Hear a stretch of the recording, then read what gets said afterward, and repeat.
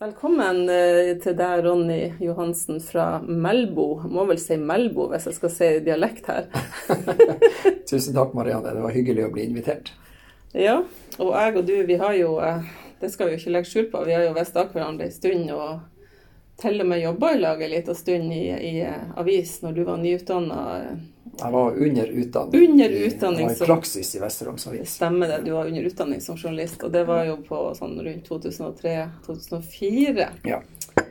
Og så er det jo veldig, så at du skal beskrive deg selv, for det er det kanskje det beste, for jeg tenker at du forteller litt om hvem er han Ronny. Hvis du skal si det på, du møter en dame i heisen, og så sier hun, hvem er han Ronny? Og så er det kanskje 11 etasjer. Hva du rekker å si da? Hva er det viktigste som er deg, det ekte deg? Oi, det kom plums på. Jeg er jo vanligvis rappkjefta, men jeg føler jo at jeg er en forvent, utadvendt småramp fra Melbo. Jeg er en person som liker mennesker. Jeg har tidlig definert at jeg ønsker ikke å bli voksen, for jeg synes at mange voksne var litt sånn begrensende i sin oppførsel. Det ønsker jeg ikke være.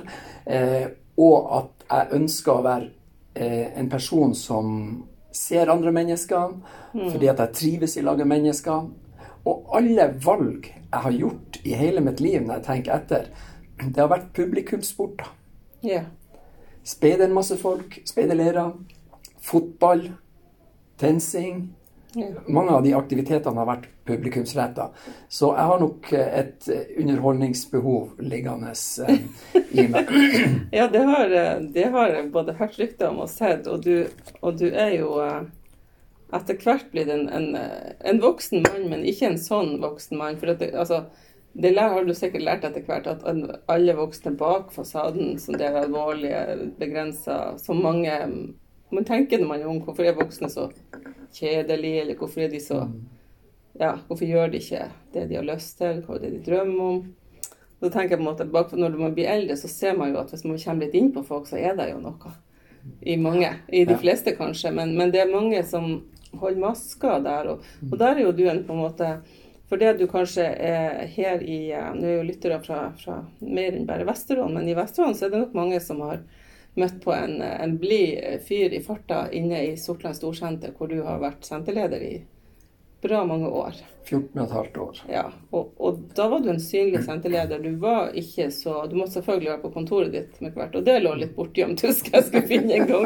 Men du var ute blant dine folk. Jeg gjorde et ganske tidlig valg, for jeg synes det var viktig, og det sa jeg til eierne også, at selv om det er mye å gjøre og travle dager, så kommer jeg til å prioritere å være ute. Jeg må møte de gjestene vi har på senteret. Ja. Og det er jeg veldig glad for jeg gjorde, fordi at da får du, de jeg prater med, får et eierskap til senteret.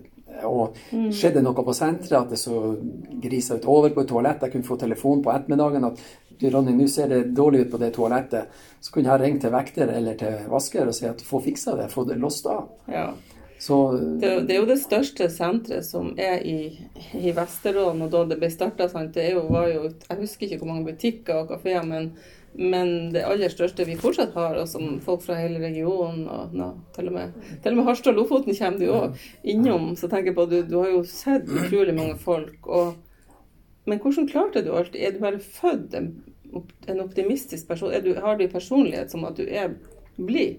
For at jeg tror ikke du kunne ha påtatt deg å være sånn. Nei, jeg tror jo jeg hadde fått utdelt en god porsjon humor, og det jeg selv, hvis jeg beskriver meg fra en sånn glimt i øyet, altså du kan ta opp ting som kanskje er vanskelig å ta opp, men hvis du sier det med glimt i øyet, så tar det altså en brodd. Ikke sånn som den diskusjonen vi ser nå med beskyldninger i forhold til korona, og hvem som gjør ditt og hvem som gjør datt, og sånn. Nei, det er ikke så særlig. Jeg prøver å ha i bakhauet å skape vinn-vinn-situasjoner. Sånn at hvordan løser jeg en vanskelig sak der jeg er nødt å ta en upopulær avgjørelse, men der vi føler at vi vinner begge to. Så jeg kan tillate meg et eksempel på det. Ja. For akkurat i begynnelsen, så når Sortland Storsenter startet, så kom der plutselig masse folk og begynte å selge varer i fellesarealet. Det var pepperkake. Og det jo sånn at andre butikker solgte de samme varene, og det var ikke fritt fram. De betalte jo si husleie, så kunne ikke noen få lov å selge ting i konkurranse med de som var gratis. Så gikk jeg ned, og så ser jeg fort at det her var en skoleklasse og en lærer. Så tenkte jeg, vår visjon var å skape begeistring. Hvordan skaper jeg begeistring nå? Hiver jeg de ut, så blir det ikke noe begeistring. Nei, det klart.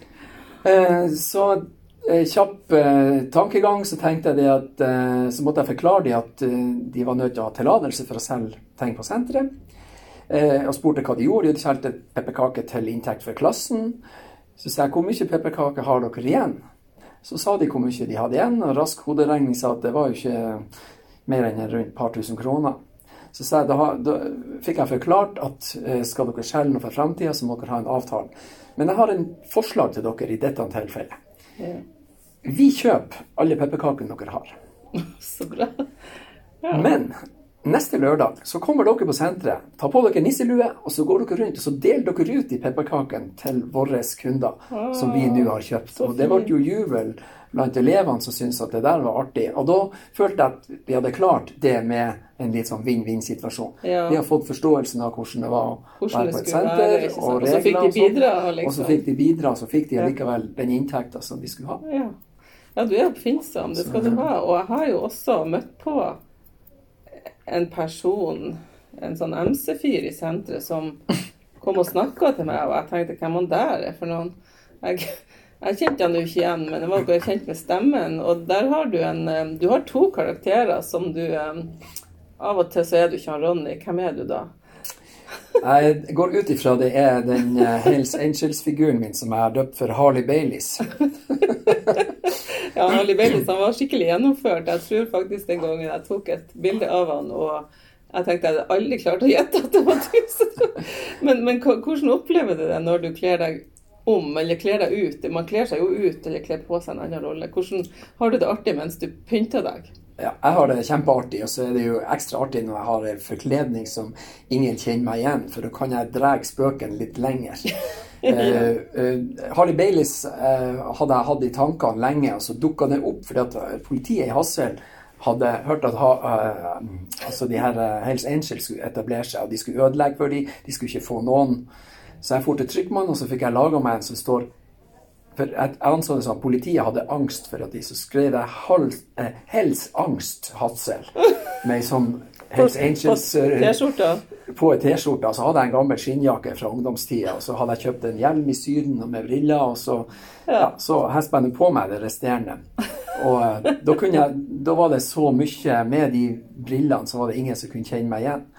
Så det startet, vi hadde jo årlig karneval på senteret med kåring av årets karnevalsansikt og sånn, for å skape litt artighet. Ja, og da var du ikke bare en som fikk de andre til å gjøre det, da var du absolutt en jeg måtte jo gå foran med et godt eksempel, og jeg klarte jo å gjøre det litt artig, for at jeg gikk inn på apoteket, og så hadde jeg med meg en bokse øl, og så klasket jeg den i bordet til hun som satt på apotek.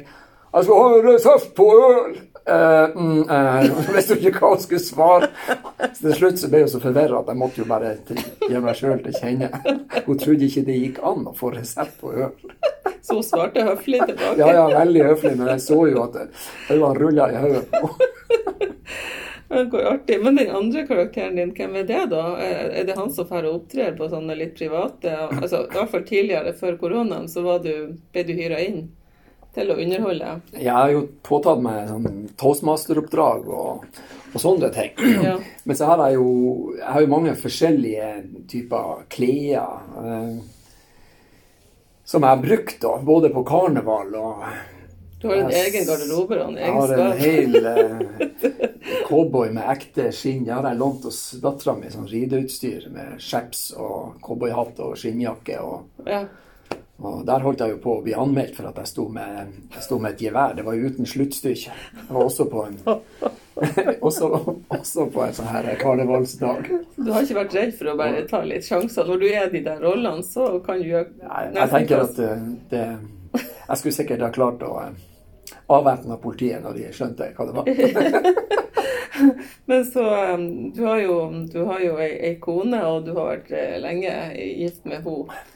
Og hun har jo sikkert da vært gift med flere personer, som har sett med hvert som har gått ut døra og kommet tilbake. Det er sikkert derfor du har holdt ut i 41 år.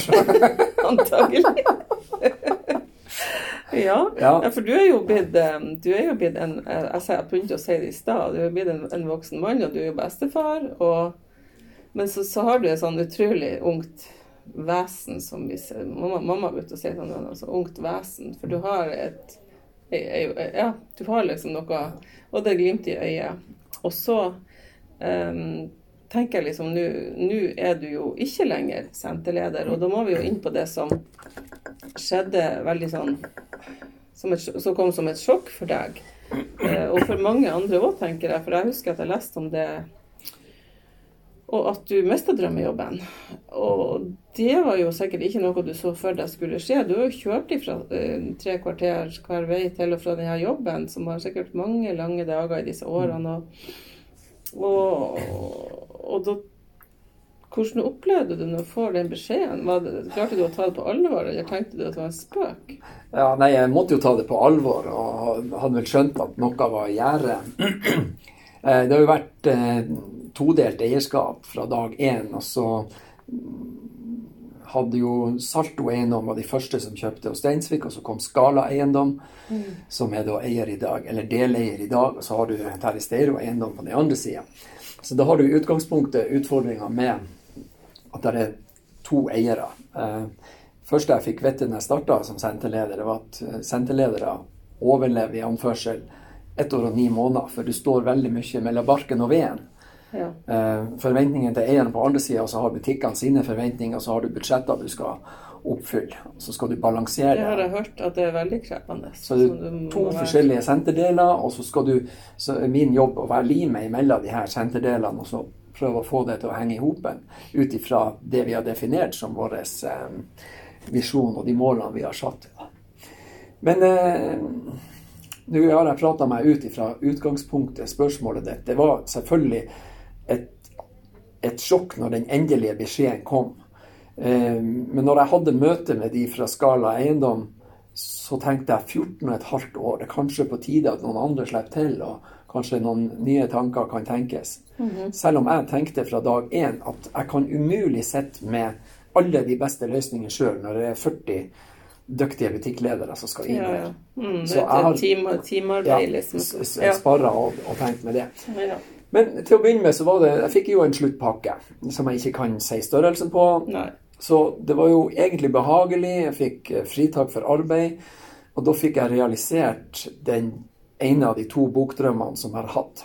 Ja, for det synes jeg var jo sånn, på en måte, livet har jo, som vi vet, Ronny, veldig mange kontraster. Og de kontrastene som kan gjøre det litt spennende, den dynamikken. Og når du hadde gått kanskje i ganske mange år og hadde sånn bokideer og bok i magen, og så ga du rett og slett ut en humorbok da, som en slags, det ble det din Ronnys revansj, liksom. Du bare, nei, det var ikke det. Neida, det var den letteste, for tanken min var å skrive om utnavn først. Det krever mye arbeid og intervju og samling. Det er spennende. Men så har vi også definert, eller vi hadde definert da, Sortland Storsenter til å begynne med, at vi skulle ha det artig. Og det er ikke sikkert at det er lett med 200-300 ansatte og masse forskjellige er artig for deg det samme som for meg. Men at vi skulle ha det artig, så jeg hadde alltid en sånn, som jeg kaller for enten ukas SMS eller ukas glis. Ja. Og de hadde jeg skrevet ned. Ja. Og jeg har samlet på historie siden jeg var unge og notert stikkord. Så jeg hentet grunnlaget for boka mi. Jeg hentet ifra det som jeg hadde på Sortland Storsenter. Så artig da. Og så har du den kontrasten mellom Østlandet og Nord-Norge. Nå er jo den butikken borte, men jeg husker de som eide Poppin, som jeg var med fra starten av. De ringte til min sjef og spurte hva det var vi holdt på med. For at den ukentlige senterinfoen var jo alt for humoristisk. Jeg tenkte, her har vi truffet akkurat der vi skal treffe. Og det tror jeg de trengte. Og så tror jeg det, du visste jo ikke noe om korona når du skrev den boka. Den kom ut i oktober i 19, hvis jeg har notert rett. Ja. Og den heter Flir mer, en god latter forlenget kjeften. Og da er det bildet på forsiden med en forlenget kjeft. Ja. Og det er God Strek som har stått for illustrasjonene, og de er jo dyktige på Svein og Svein. Ja. Se Terje. Nei, så bare tenkte jeg på, og tydeligvis så traff jo du blink med den boka, for den solgte godt. Den har solgt veldig godt. Ja, jeg hadde egentlig så lyst til å gi ut den boka at jeg hadde budsjettert med 15 000 i minus. Ja. Så jeg bestilte et opplag på 500 først, og etter 3 uker så var det borte. Måtte jeg bestille på nytt igjen, så bestilte jeg 500 nye, og det forsvant jo mestparten til jul. Ja. Så bare på en par måneder så hadde du solgt 1000 bøker. Ja, det var, gratulerer, det er jo fantastisk. Helt enormt respons. Og det var i denne tida hvor du måtte bare slutte å jobbe da. Ja, for da hadde jeg jo, ja, men jeg var jo begynt på skolen. Jeg har fått meg jobb som vikarlærer på skolen. Jeg både som vikar, lærer og assistent. Men så da en stund opp imot jul så var det jo dobbelt skift, for at det var det å håndtere bokbestillinger og utsendinger på ettermiddag. Så var du kanskje litt på sånn... Så jeg jobbet om morgenen, og så var jeg på skolen, og så får jeg hjem og pakke. Var det noe sånn type lanseringsgreier også, sånn lokalt, hvor du leste fra boka og sånne ting? Ja, vi hadde vel en samling, for det var...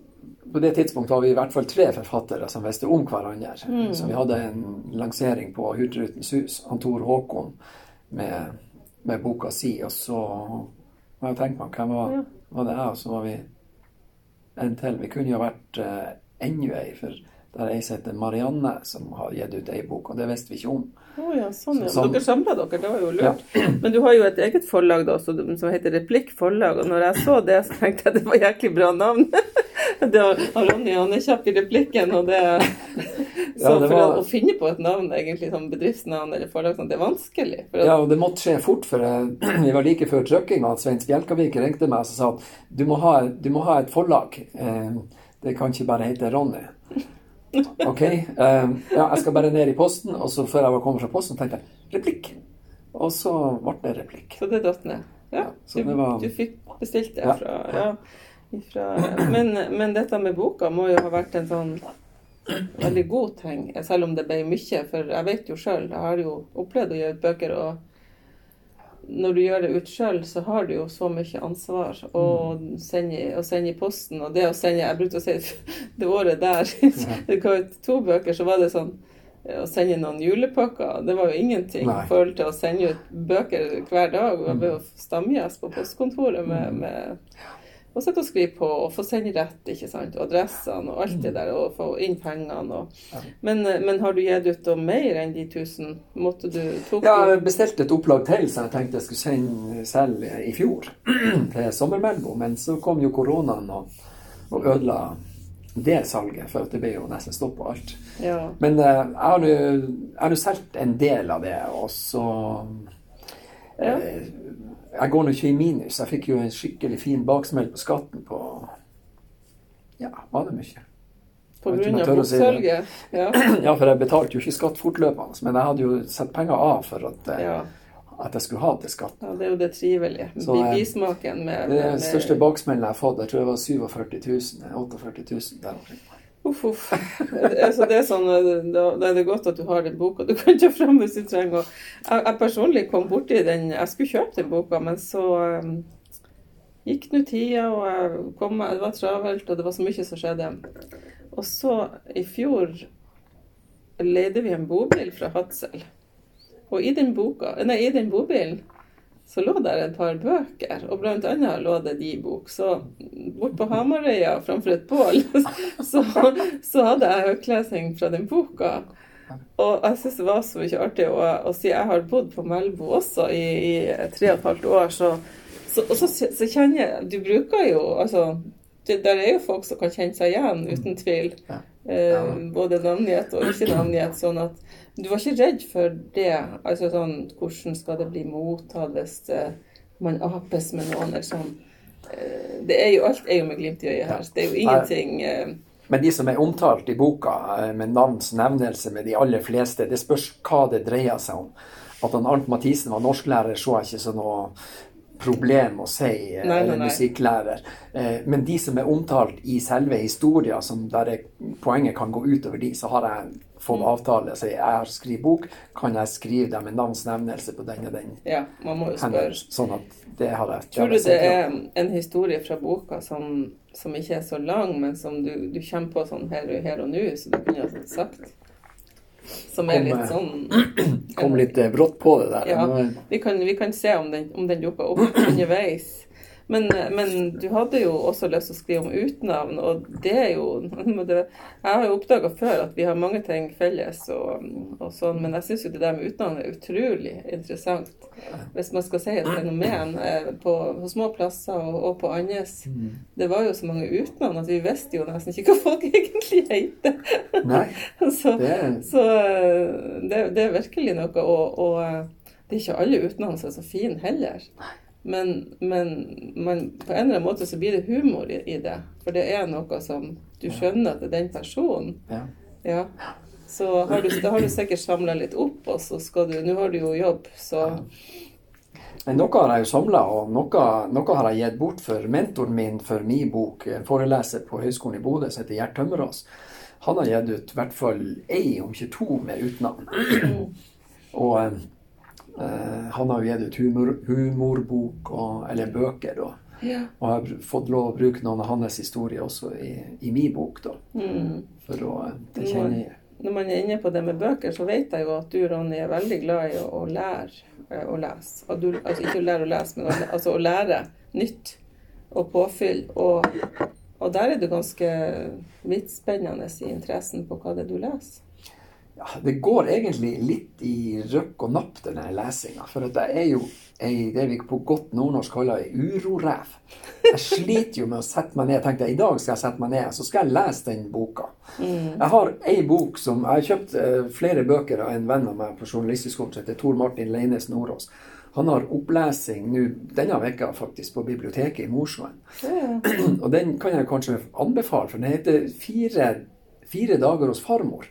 Og det den mest fantastiske, lille, enkle boka jeg leste. Jeg hadde med meg til Syden, og den tok meg fra latter til tårer. For han har et sånn veldig fantastisk språk. Det var en fantastisk fin titel, og den innbydde jo til at, og noe som vi kan kjenne oss igjen i. Kanskje, ja. Han har og det sånn billedlig beskrivelse. Så han forbildet når det gjelder sånn type litteratur. Det var et godt tips, virkelig. Men jeg sliter jo med det samme, og jeg tenker på den tida vi i nå, hvis man veldig sånn, ja, man observerer mye som skjer omgivelsene rundt, ikke sant? Så har vi jo det ikke til å komme bort fra at sosiale medier har jo gitt oss noe, men det har tatt fra oss noe mye. Og dette med også høytlesing, for det skjer jo noe med ungene i dag, og med de voksne. Og jeg prøvde virkelig, og jeg tenkte liksom, for jeg har lest så mye bøker i oppveksten, og det vet jeg jo, du har lest masse bøker. Altså, å finne roen rundt seg selv, skjerme seg uten å sjekke hva det siste som står. Jeg ikke sånn som må se nyheter heldigvis hele tiden, men noen har jo det. Hva det siste som har skjedd om korona, det prøver jeg faktisk å styre litt unna, for jeg trenger ikke å ha... Da vi like der. Ja. For jeg gjør bevisste valg på det der. Og sammen med telefon og hva slags plattformer jeg skal være på. Ja. Jeg sluttet å renne etter telefonen når den piper. Du har jo hatt en jobb så du på en måte krevde at du var tilgjengelig hele tiden. Ja. Men yngste sønnen vår er 33 år. Han bor i Bryssel nå. Det er ikke den beste plassen å bo under koronatida. Han tipset meg, og det tips som jeg kan bringe videre, det sosiale dilemmaet, hvor de som startet dette med Facebook og de her sosiale plattformene, står frem og ser nå for en skade det kan gjøre. Oi. Jeg møtte 3 av de elevene som jeg hadde i 7. klassen i fjor, og inviterte de inn på kiosken, for jeg var akkurat der og tok meg en lettvint måltid. Og tenkte at du skulle få prate litt og høre hvor det gikk. Men det var jo nesten ikke ord å få ut av de, for at de begynte opp med telefonen, og så TikTok her, og de skal vise hverandre hele tiden, og så har de ikke plass til å se nesten. Og det hører jeg kona også si, hun jobber på Lerøy, og de har lunsj, kan de sitte 4 med et sånn langbord. det nesten ikke prat imellom dem, men alle skal vise et eller annet på telefonen. Det skummelt. Og det kjempeskummelt, for du mister en dimensjon. Jeg veldig påpasselig når vi har barnebarn, at vi leser. Ja. Det ender jo som regel med at jeg sovner, men hun klarer å vekke meg. Bestefar eller farfar? Ja. Hva sier til deg da? Kaller hun deg for far? Far, ja. Men sånn har det vært fra ungene våre var små og leste med de. Ja. Så eldste tøtta, så nå hun er 40 nå i mars. Det er nesten ikke til å tro, for du ser jo ikke ut som du en dag går 47. Nei, jeg er jo bare 29, så. Ja, du er bare 29. Så jeg endte jo med at så gikk jeg inn og leste, så kom hun sutrende ut til mora. Mamma, og pappa søver og tar hele senga. Herregud. Men altså, det er jo, jeg synes jo det er så artig, egentlig artig å lese høyt og bli lest for, og jeg er med i en sånn litteraturklubb som jeg startet i 98, og da har vi jo sånn, vi leser ikke samme boka hver måned, vi leser forskjellig, og så leser vi et lite utdrag og forteller om hva vi opplevelser av boka, og da er det jo noen andre som kanskje får lyst til å lese den, ikke sant? Eller bare høre om den, og planlegge å lese den, sånn som jeg, så har så mange bøker. Men du har jo også vært interessert i, det her om selvutvikling, Ronny. Du er jo på en måte interessert i ganske mange ting, og har god innsyn i din egen. Altså, vi alle mennesker, det er mange som sier det på en måte, kroppen og sjela, eller hva skal jeg si, psykisk og fysisk henger kanskje i hopen, men det er jo ikke noe kanskje der. Neida, jeg ser jo klare sammenhenger, og en del, altså det som, hvis jeg skal si en favorittforfatter, så kan jeg jo ikke unngå, eller har to. Mia Tørnblom har skrevet veldig viktige bøker for ungdom. Vi brukte oss som senter, eller som kursholder for Sortland Storsenter. Og det var det kursene, til alle de kursene vi hadde, så var det best besøkt. Ja. Dyreste kursholderen vi har hatt, 35 000 kroner dagen. Men det var full påmelding. Vi hadde henne i 2 dager, så vi fikk litt rabatt. Jeg husker du var veldig, og ikke bare du, men jeg husker det var snakk om henne lenge. Og jeg har også lest bøker av henne, om selvfølelse. Altså balansen mellom selvtillit og selvfølelse. Og jeg var 50 år før jeg visste forskjellen på det. Ja. Altså, når det gjelder å være utadvendt, så har jo jeg alltid vært sånn fra jeg var unge. Og jeg sier at jeg stiller meg heller opp og forteller noe til 1000 stykker. Så er det bare 10, så blir det for kjedelig. Mens andre, de vil ikke si noe høyt hvis det er 4 stykker til stede. Men, så det er ikke noe i veien med selvtilliten, men det er ikke alltid at selvfølelsen, altså hvordan det føles å være meg, eller deg, eller elevene, eller hvem det måtte være. Ja. At det er balanse mellom de. Og det er så viktig at det er balanse mellom de her to. Det er også veldig klar og veldig viktig å tørre, som du sier, å være bevisst det. Og det tror jeg tror du deler det med ganske mange som har en voksen alder, at vi har ikke lært om det. Vi lærte ikke om noe forskjell. Vi har bare hørt om selvtillit. Ja. Og det kan jo si hvis noe man er god i, om det nå er idrett, eller om det er matte, eller om det, så kan man ha god selvtillit i det faget. Men man kan jo ha det helt kjipt inni seg for det. Ja. I resten av tida, men akkurat i det faget, så går det jo greit, for da har man god selvtillit. Ja. Så var det en opplevelse for deg når du... Ja, det var skikkelig. For med samme jeg kom hjem fra det kurset, så hun må vi bare få opp over. Og jeg bruker faktisk den boka på skolen. For jeg hadde jo en plan om at vi skulle sponse et klassesett av de bøkene til skolene her. Og jeg hadde også en plan om å få oppover til en konferanse, så sa jeg tenkte å be om å ha gratis kurs for ungdom, gutter og jenter, på dagtid, så får skolene med på at de får fri, og så betalt på kveldtid. Men jeg kom ikke så langt at jeg fikk det til, så nå har jeg jo du har jo vært litt spesiell pingpongball imellom. Ja, du har mange, du har i hvert fall noe å være til hver eneste dag. Ja da. Men så fikk du også en annen utfordring som gjaldt kroppen din, Ronny, og du har jo alltid vært, altså jeg ser for meg, du er lett på foten og full fart hit og dit og hit og dit. Og plutselig så, hva var det som skjedde i fjor da? Ja, for å ta det der først, at du sier at jeg fikk problemer med kroppen. Jeg har kanskje alltid hatt problemer med kroppen, for at jeg hadde ikke noe oppvekst på Kveldborg. Jeg ble bare 1,5 meter og 16, så jeg forhold til de andre, så jeg prøver å ta igjen med å være stor i kjeften. Ja. Men jeg skjønner at du hintet til at jeg tilfeldigvis gikk og fikk en legeundersøkelse Jeg fylte 60 år, og så sa jeg til legen, nå trenger jeg en 60 000 service. Ja. Og da oppdaget han at jeg hadde lekkasje på en hjerteklaff. Og du hadde ikke merket noen Ingenting. Hadde jo vært tidligere samme høsten, hadde vi vært med klassen på leirskole i Øksnes. Gikk opp på Øksnesheia, godt tempo, ikke var andpusten, ikke hadde vondt, ingenting. Så det var ingenting som skulle si at det var noe galt med hjertet. Så du gikk egentlig rundt der med en alvorlig hjertefeil som du ikke ante? Ja, for når jeg da, Steinum spurte, du vil vel ha dette utredet? Ja, selvfølgelig. Så ble jeg utredet først i Stokmarknes, og Hans Jørgen Hansen, hva det han heter? Er det lege det her? Lege, ja. Når vi var ferdig med skanningen, så sa han, du må opereres, og det blir åpen operasjon i løpet av noen måneder. Og jeg husker det siste jeg sa til han, før jeg gikk ut døra, så det var helst ikke det jeg vil høre, for jeg jobbet i kjøttbransjen, jeg vet hvordan det er når du sager et lam i to. Drog han litt sånn anstrengt på smilebåndet. Men, du fikk umiddelbart et sånn følelse du har opplevd å jobbe med. Ja, så kom koronaen, og syntes jo ventetiden ble lang, for det viser jeg hadde jo utposing på pulsåra i tillegg til den hjerteklaff-greia. Og det kan være ganske skummelt. Ja. For hvis pulsåra ryker, så er det rett i pennalet med en gang. Det er ikke sjaks.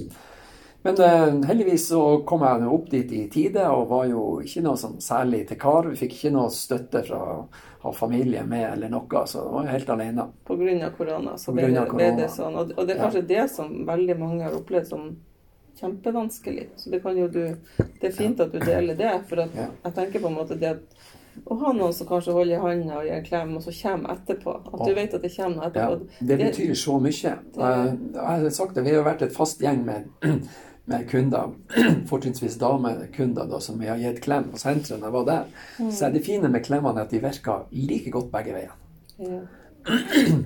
Det er godt for den som gir, og det er godt for den som får. Det merket jeg når du kom i dag, så hadde jeg lyst til å gi deg en klem, og så er det sånn der, man får det sånn albumet i albuen.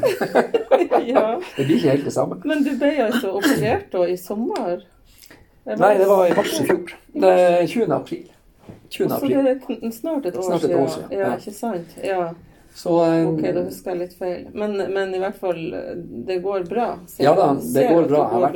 Men det er jo sånn her, når du ikke har hatt problemer med kroppen sånn på den måten, du ikke visst om det, så får du et så alvorlig problem, og så må det løses. Og så må du, det er ikke noen leger som kan komme og gjøre jobben med opptrening, det er du som må. Selvfølgelig får du veiledning, men det er du som må hver dag så opp, og da kom det vel til et annet. Hvordan var det for deg som er liksom, sånn rastløs type, og skulle på en måte bli sittende i ro? Eller, man skal jo selvfølgelig ikke sitte helt i ro, men til å begynne med, så må man. Første tida så var man nødt. Altså, jeg har jo en kompis barndomsvenn som har operert for mange år siden. Han ringte meg, og han sa det sånn at det går bra, de er veldig flinke, men du føler deg jo litt lørvat i kroppen, var det uttrykket han brukte. Og det eneste jeg kan beskrive det med, for at nå var jeg heldig i forhold til mange av de som lå på rommet, for jeg gikk på morfin bare i 3 dager etter operasjon. Da var det bare Paracet. Ja. Da hadde jeg ikke smerter hvis andre, de hadde vondt i vekka pluss. Ja. Men når han sa det at det var lørvet i kroppen, så sa jeg, nå vet jeg nøyaktig hvordan en lutfisk luta for mye har det. For det var følelsen at du helt skjelve, helt de enkle tingene, bare å kunne gå på toalettet og vaske deg selv. Ja. Det var som en sånn, det blir som en sånn geléklump, og det blir veldig anstrengelse. Og hvis du har ikke vært borti det før i livet, så blir det jo en veldig ny opplevelse og hjelpeløs på en måte. Ja. Og så er det faktisk tøft, andre ting som man ikke er klar over med en sånn. Jeg diskuterte jo med min fastlege for ikke så lenge siden. Og det sto også, vi får jo sånn hjertehefte på ting. Jeg torde jo ikke å lese det. Kona mi, hun leste hele heftet og alt sånn. Det og det kanskje og sånn. Altså, jeg ventet til jeg er akkurat nødt til å lese det, så jeg leste det i siste liten før jeg får til Tromsø. Ja. Men det har faktisk en psykologisk bakside her, at uten at du vet om det, så kan noen få depresjon, mer eller mindre, av den. Altså, selve inngrepet som gjør det, for at det er ganske alvorlig. Ja. Inngrep det er jo og belastning. det er jo hjertet som gjør at vi sitter her og prater. Altså uten det så det er klart at kroppen og psyken, de henger veldig ihop. Og det er kanskje, det er ikke alle som tenker at en operasjon, uansett hva det er, kan påvirke. Nei. Og når du sier det, så kommer jeg til å tenke på noe, Ronny. Bare en liten innskytelse. Det var en gammel onkel, min gammel onkel, pappa sin onkel. Jeg var og besøkte han, husker jeg en gang, en gammel fisker, veldig sånn tøff, sterk fyr. Så hadde han kommet på sykehjem, og så hadde han fått slag.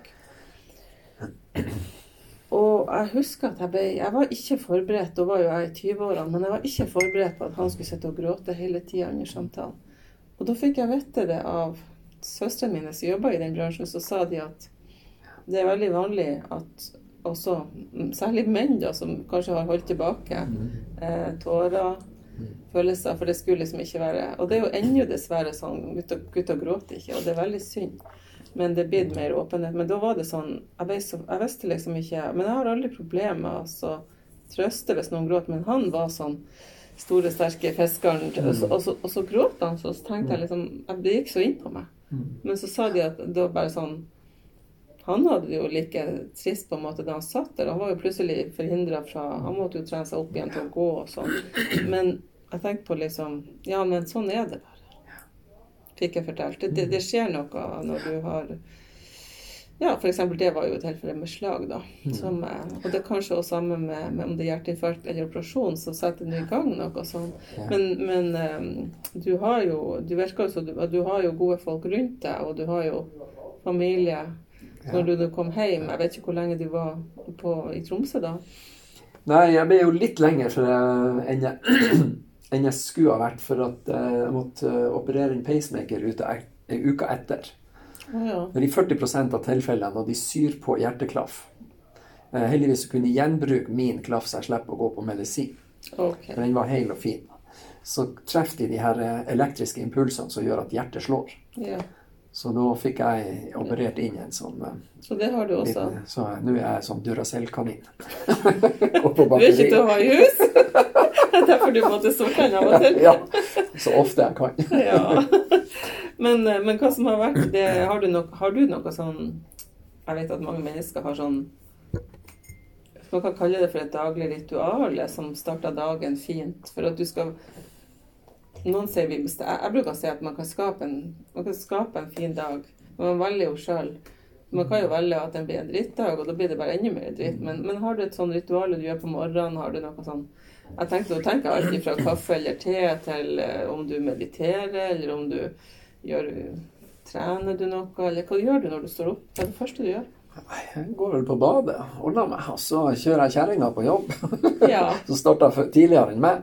Nei, jeg har ingen sånne ritualer. Hvis jeg skal si at jeg har et rituale, så er det at, vi snakket tidligere om det her mentale, noe som vi kaller for affirmasjoner, som Mia Tørnblom skriver i sin bok.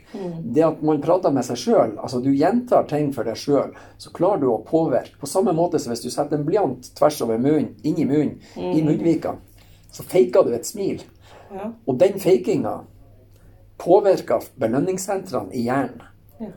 Sånn at du kan faktisk endre... Påvirke humøret, rett og slett med å lure kroppen. Sånn. Ja. Og det har jeg gjort. Jeg leste vel, kanskje i Mias bok, eller mulighetene Paulo Coelho også er inne på samme tema i sin bok, men det spiller ikke noen rolle. Men det er altså, du gjentar positive ting for deg selv. Og det er noe som heter fake it till you make it. Ja, og det funker. Og det funker. Ja. Det har jeg brukt i mange sammenhenger. Og det, men Paulo Coelho, som du sa, han er kanskje den andre favorittforfatteren din. Det stemmer det. Ja. Han har veldig mye bra. Og jeg gleder meg som en unge til jul til at The Archer, bueskytteren, kommer på norsk. Den er kommet på Hannes. Så du har allerede begynt å glede til jul. Det er jo artig, for nå er vi jo bare i mars. Ja, jeg bare gleder meg til boka kommer, men det er den barnslige julegledegavefølelsen. Ja. Du, jeg må hoppe litt tilbake, Ronny, til tida før, for du nevnte jo i starten at du var journalist, og det tok du i voksen alder. Og i og med at det da var voksen alder, da var du vel kanskje passert 40 da jeg sier voksen alder. Ja, for kjerringa sa det, må du bli ferdig med 40-årskrisa, kom deg i arbeid. Da gjorde du alvor. Men jeg vet jo, fra jeg var ung student og gikk på Melbo på handel og kontor, da drev du butikk. Og så husker jeg jo at jeg kom på det i morges, fordi at jeg skulle jo forberede meg til, ja, jeg skulle snakke med deg og sånn. Så kom jeg på noe som vi hadde på Russerevyen i 86. Ikke om deg, men om kaviaren, sånn, den fantastiske Melbo-kaviaren som nå er jo kommet tilbake igjen. Men det var jo dine foreldre det var far din som oppfant den. Ja. Og det er jo litt artig. Og da husker jeg det var to som jeg var russerlag med, som hadde et revynummer hvor de sto med sånne fargerike parykker, og så sa de sånn der: kjøp kaviar, Melbo-kaviar, for det er kaviar som vi ikke har. Og det var jo, for det var så populær, at det gikk veldig fort ut av hyllen. Så dere måtte produsere. Men der jobbet du kanskje først? Ja, først var det på Melbo Fiskemottkjøkken, så var det aller første bedriften som jeg bruker å si jeg er født inn i en bedrift. Det var begge foreldrene dine der? Ja. Så, fiskekaker til frokost, det var ikke uvanlig? Nei, og nystekte fiskekaker med brødskiver og heimsmør, så smøret smelter, det er nydelig. Ja. Og nå har datteren vår pisket oss til at vi begynte å ta opp, så vi produserer fiskekaker selv. Og det er jo mye bedre enn kjøp fiskekaker. Med den gamle resepten, skulle jeg si, den gamle oppskriften. Ja. Nei, altså, jeg begynte jo ganske tidlig. Jeg hadde jo ikke lov til å håndtere maskinene, men jeg ble i hvert fall fortalt at jeg sto på en krakk og malet fisken, så de skulle ha i produksjon, for da kverna vi fisken før den gikk i hurtighakka og ble landet. Ja. Så dere ble fort, du ble tatt med inn i det der, og det å jobbe, og få lov til å oppleve det.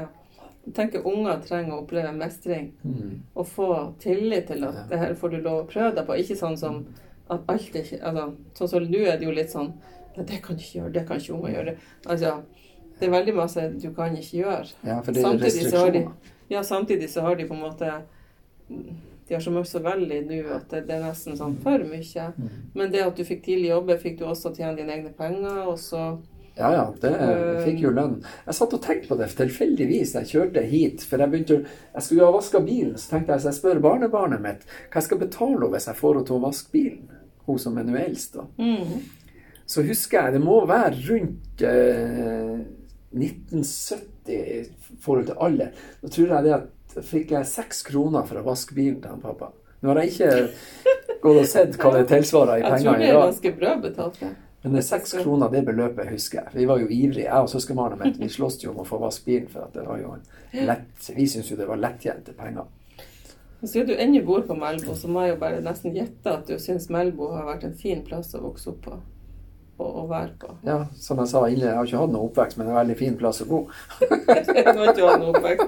Jeg glemte jo det, jeg er jo litt mye å komme i hukommelses... Neida.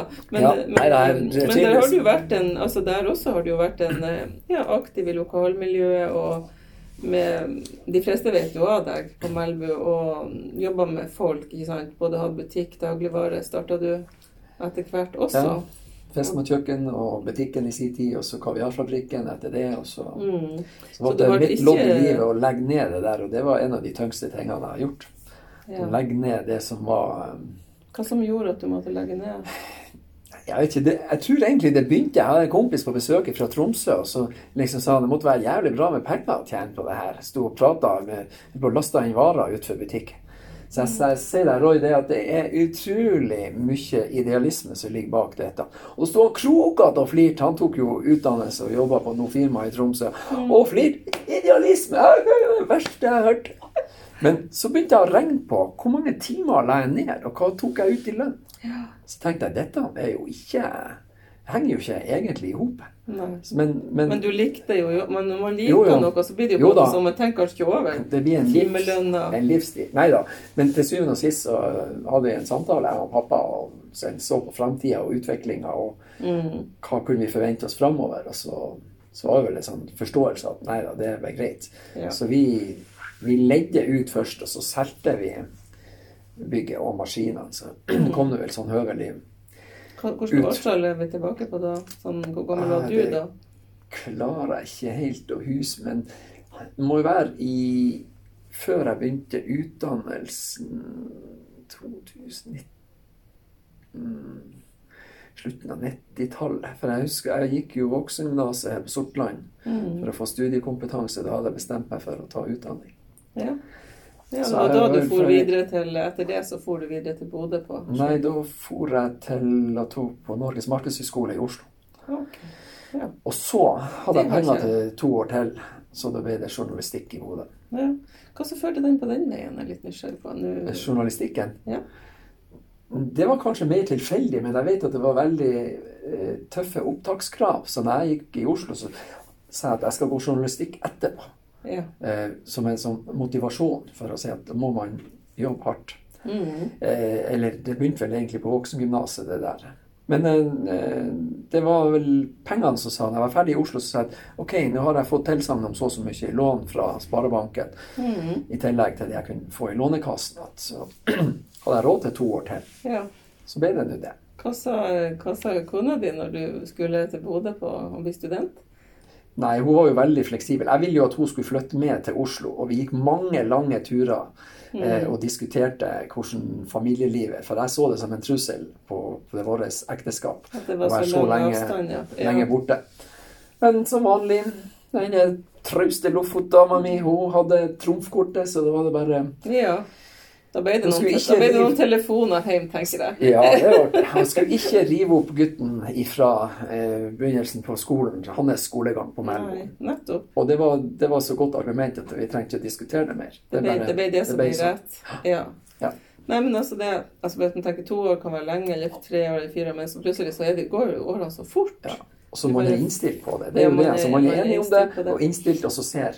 Men selv det, altså, han yngste våre, han har jo tatt skikkelig utdanning, og jeg har litt ondt i meg for at han har gått og hørt på det gnaget som jeg hadde hjemme, hvor jeg forbandt meg selv at jeg ikke tok en ordentlig utdanning når jeg var ung eller yngre, og var i støtet før jeg hadde etablert familie. Ja, det var lettere da. Det er mye tyngre å gjøre det da, for det er mange ting som du ikke trenger å tenke på når du er ung og tar det i ett løp. Det er sant, men jeg får lyst til å spørre deg om noe når det gjelder akkurat det der med utdanning, for jeg ser jo nå, jeg synes det er blitt veldig sånn prestasjonssamfunn, og jeg opplever flere unge mennesker som rundt 20 år, de har knapt tid å møtes fordi at de sitter og studerer. Og nå er det jo blitt nettstudier i tillegg på grunn av korona, så vi får jo et veldig rart, jeg synes det er veldig synd i de studentene som kanskje flytter til en by hvis de flytter eller sånn, og så mister de det som man husker fra studietid. Ikke sant? Ja, jeg kunne ikke ha vært student under sånne forhold. Jeg er avslutt. Det sosiale var like viktig for meg som akkurat studiene. Men jeg må ta inn en sånn innskytelse jeg kom på det. For når jeg klaget som mest, og Striken, jeg husker ikke hvor gammel han var. Jeg kaller han jo ennå for Guds Striken, han er 33 år. Han må bare fise i det, tror jeg. Og så synes han synd i meg når jeg klaget på det her, og jeg ikke fikk de jobbene jeg søkte på når vi hadde avviklet bedriften. Ja. Pappa, når jeg blir så stor, så skal jeg bli sånn som deg. Ingenting, sa han. Jeg tror han har arvet det der rappkjeftet også. Nei, han er mer lik mora. Han er det, ja. Han hadde gullkorn der da. Ja. Men nå blir det litt sånn hopping igjen, for at humoren har jo vært en rød tråd, ikke en rød tråd, den er en integrert del av deg, og på Melbo så har dere jo et sånn lygerlaug. Så det er noen storlygere som mer eller mindre aktive, men for noen år siden så var dere jo ganske aktive. Ja, vi hadde jo en ambisjon, og vi hadde planer om å ta vare på lokalhistorie, og fikk tilsendt historie. 3 av de har jeg faktisk med i boka mi, som faktiske hendelser. Men så ble det sånn at det ble... Vi skulle ha seminar under Sommermelbo på det, og hadde ordnet med foredragsholder og alt. Og så. Men da var det kvinnehumor. Hva er det jentene snakker om når de har sine... Vi kaller det da for strekkemøter. Det er jo kanskje litt sånn farlig å si det høyt, men altså, dameklubbmøter.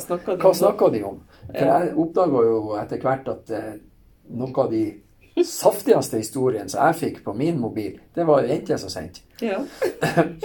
Men navnet ble etablert, Melbo Lygerlaug. Og så ble det sånn at det var ikke noe sånn homogen samlet gruppe.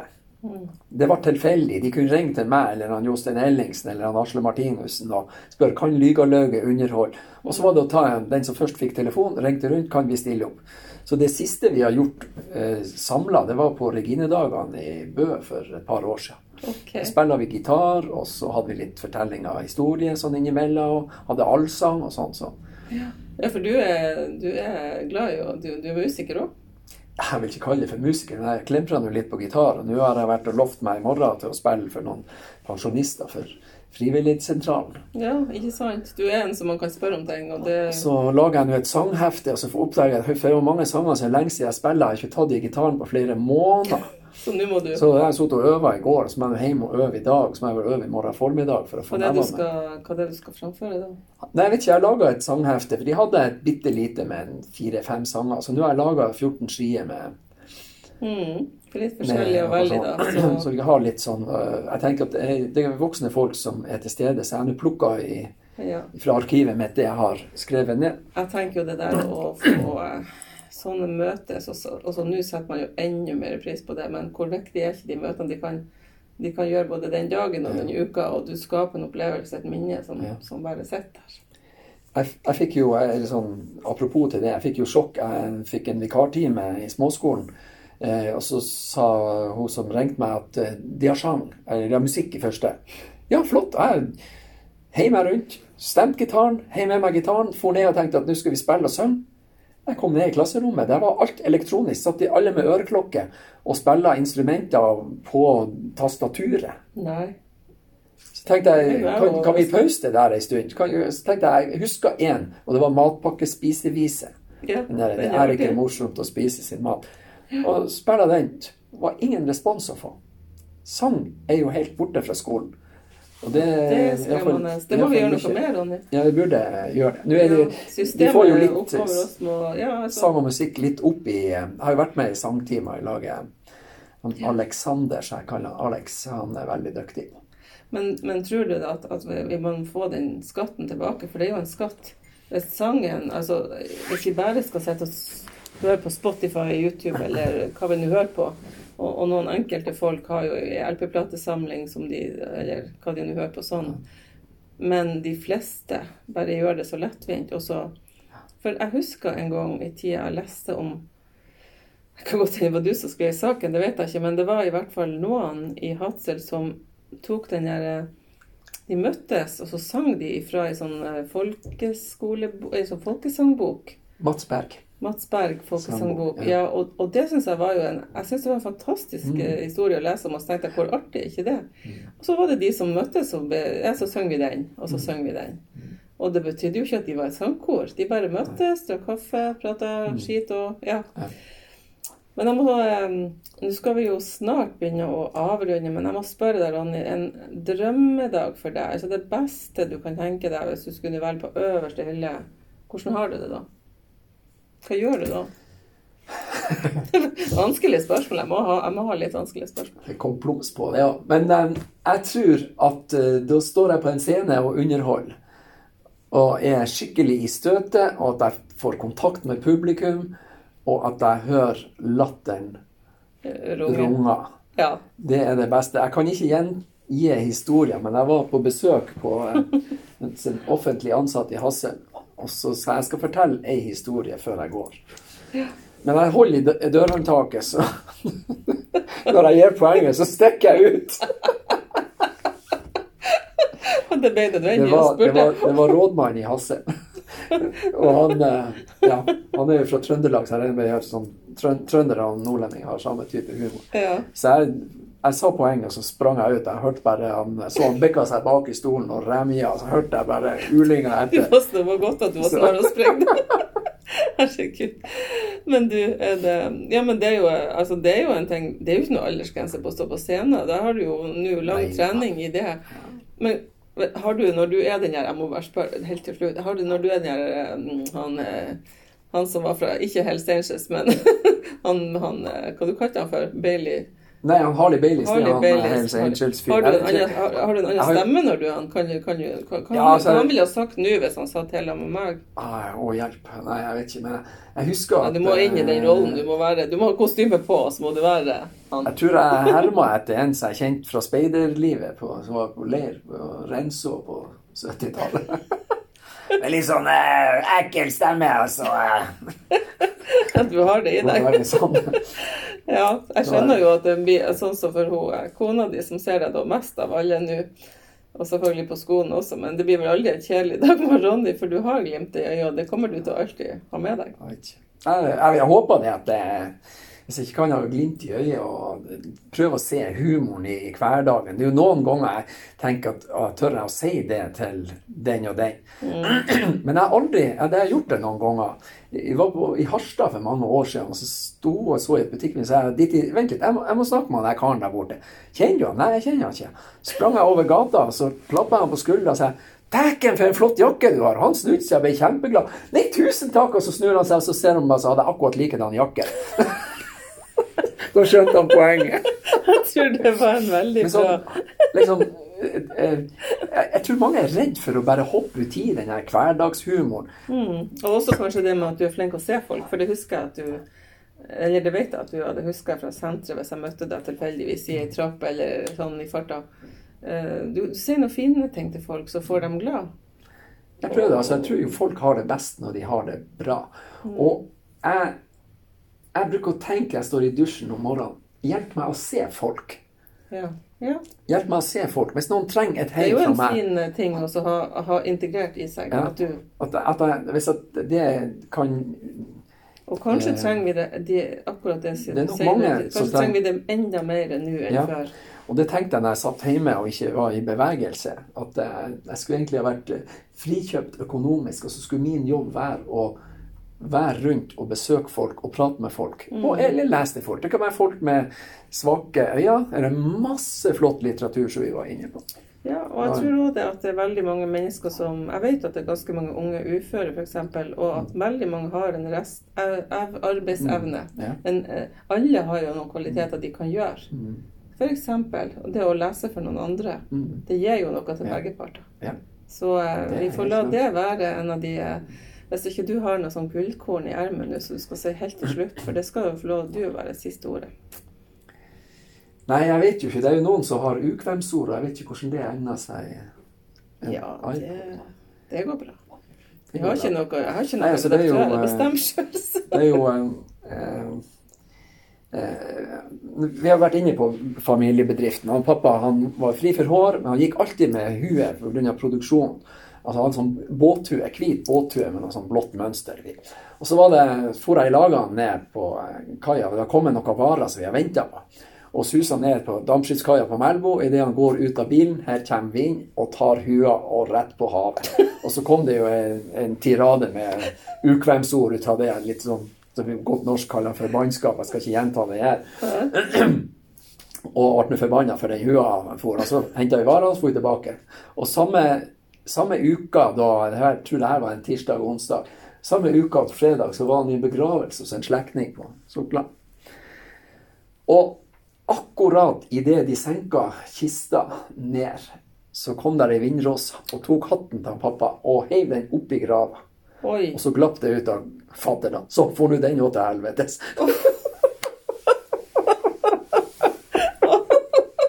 Da stod presten og ruka på skulderen.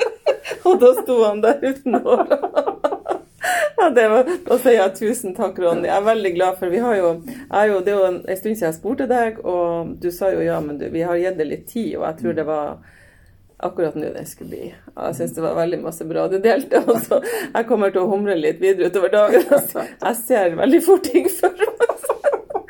Takk for at du kom. Da har vi skravlet i snart en time, og det skulle bli passende. Ja, takk skal du ha.